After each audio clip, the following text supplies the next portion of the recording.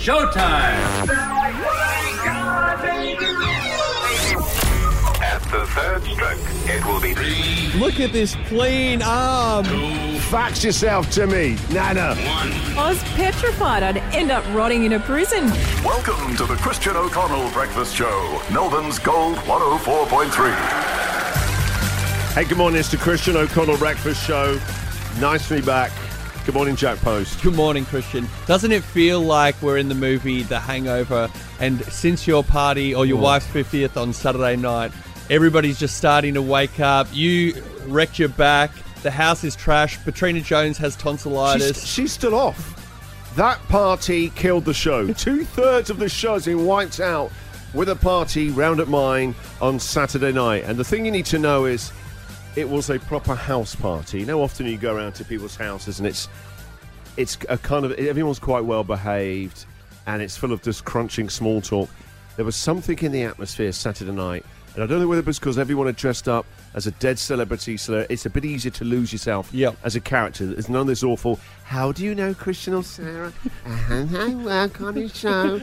You go to, the kid goes to school. It was, there's another Freddie over there. You've come us. Right, and so it was an icebreaker straight away, and then the drinking.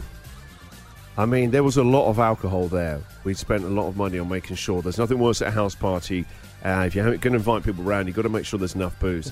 And we'd made these cocktails, Cosmopolitans. When you make homemade cocktails, it's not exactly behind-the-bar industrial measures. You end up always pouring more in. How many times have you had a terrible night drinking someone's homemade punch or sangria where you could just smell the vapors before you even taste it? Like, God, booze just coming through the air. Well, you guys have enough booze still at your house, I imagine, to have another party for every night for the rest of the year. You had so much. There was. I'll say this now. Too much. Yes. And too much means too much temptation. I'm talking about Black Zambuca. 3 bottles of that. 3 bottles of that was seen off. Champagne cocktails, Cosmopolitans, then the beer, then the wine. The house is wrecked. I mean, like our kids had a party. Yeah. Absolutely trashed. Well, it turned into like a college party you would see in an American film. It really got messy. No, it did. Because at one point, around about sort of 10:30, Chris, Patsy's husband, who is a wild man. Yep. I mean, he literally transformed into Frank the Tank from Old School, right? And he goes at one point, do you want me to, shall we start doing beer bongs now? And I don't know why. I went to look at my watch, and I wasn't wearing my watch. Like, I don't even know why I'd be looking at my watch going, I've got an 11 o'clock appointment. I've got half an hour. Can we do it now? Otherwise, not at all. And so I said, look, I haven't actually bought one. I just said that to Patsy as a joke. He goes, all I need is a length of hose. I went, well, we've just had the garden turfed. We need the hose. I need to water it every day. The kinkless hose. I mean, it's famous on the show. And he said, I'll buy you a new hose. I went, okay.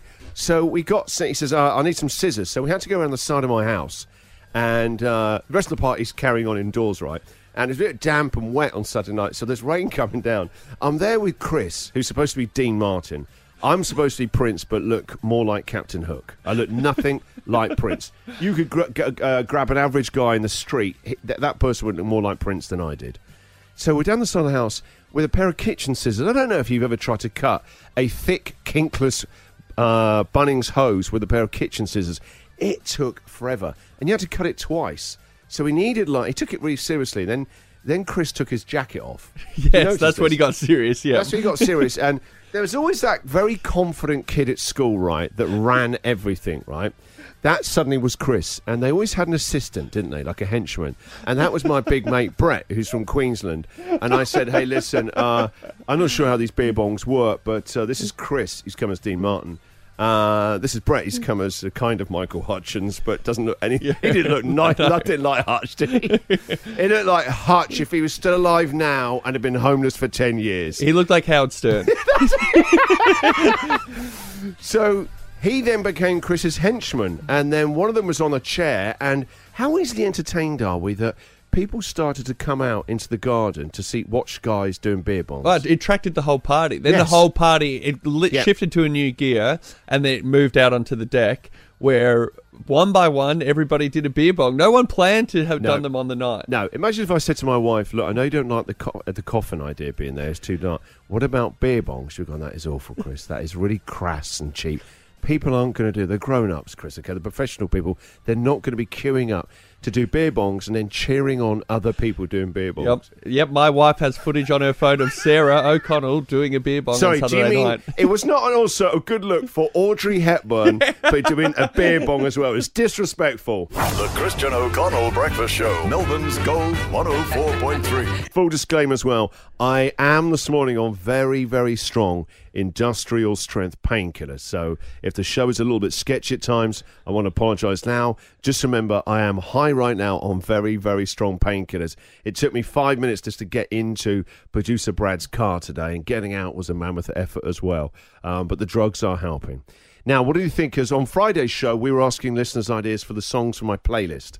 Okay, and I'd hired in speakers for the music, and I was very pleased to see that everyone danced all night in the kitchen. Top compliments definitely to the playlist and to the main curator, which was you, because it's no easy feat to keep everybody on the dance floor for a whole night. Usually it comes and goes in waves, but to your credit, everybody was there pretty much 100% of the time. And I just want to acknowledge you, the amazing. There were 3 Freddie Mercurys there, 2 as sort of Live Aid Freddie, you know, the classic white singlet, the jeans, the tash, and you and Leon, the 2 battling Freddies, you actually came into work on Saturday, borrowed a microphone from this radio station, and the microphone. You know how Freddie used the top of a microphone stand. There were no shows on Sunday because no one could find the microphone. Jack forgot to bring it until Monday, and Leon obviously doesn't have access to a radio station in Melbourne, right? All he could find on Saturday was some op shop where he went in there and they had a walking stick he taped a child's sort of toy microphone to. His Freddie was let down by that outfit, by the toy microphone. But the live Freddie off to "We Will Rock You" between the pair of you was very good. The only thing that let it down is he started to break dance. And Freddie wouldn't do that. No. See, I had watched Live Aid that day. I actually watched the full... So had he. Did you really? No, I swear to God. And he started showing me how he'd even perfected. Freddie does this thing with his knee where he flexes his front knee and then locks it out when he does the fist pump. And he'd been working on that all day. And I said, Jack's also been watching Live Aid today as well. So when any Queen song came on, there was this weird bit of hierarchy where we were trying to both be at the front, but peacocks. Both of them, well, I'm Freddie. Yeah, don't forget about this, Freddie. Even if you were off chatting to somebody, you'd make you want to dance or go, hey, no, there's another Freddie here.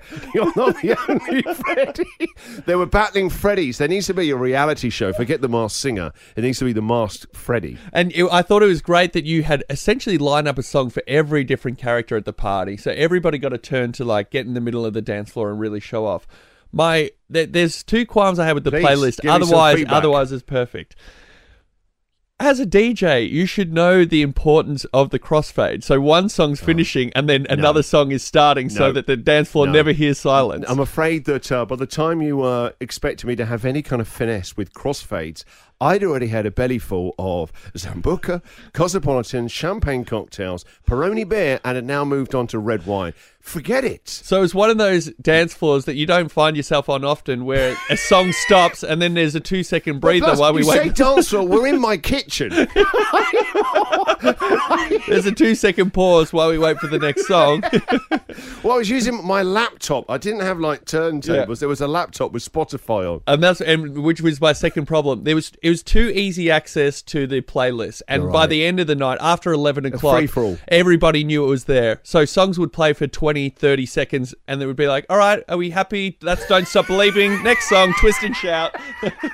We must have got through 400 songs in an hour. Yeah, no, there was at one point I went to the toilet and that left the playlist unattended. It was like midnight. It was like a feeding frenzy there.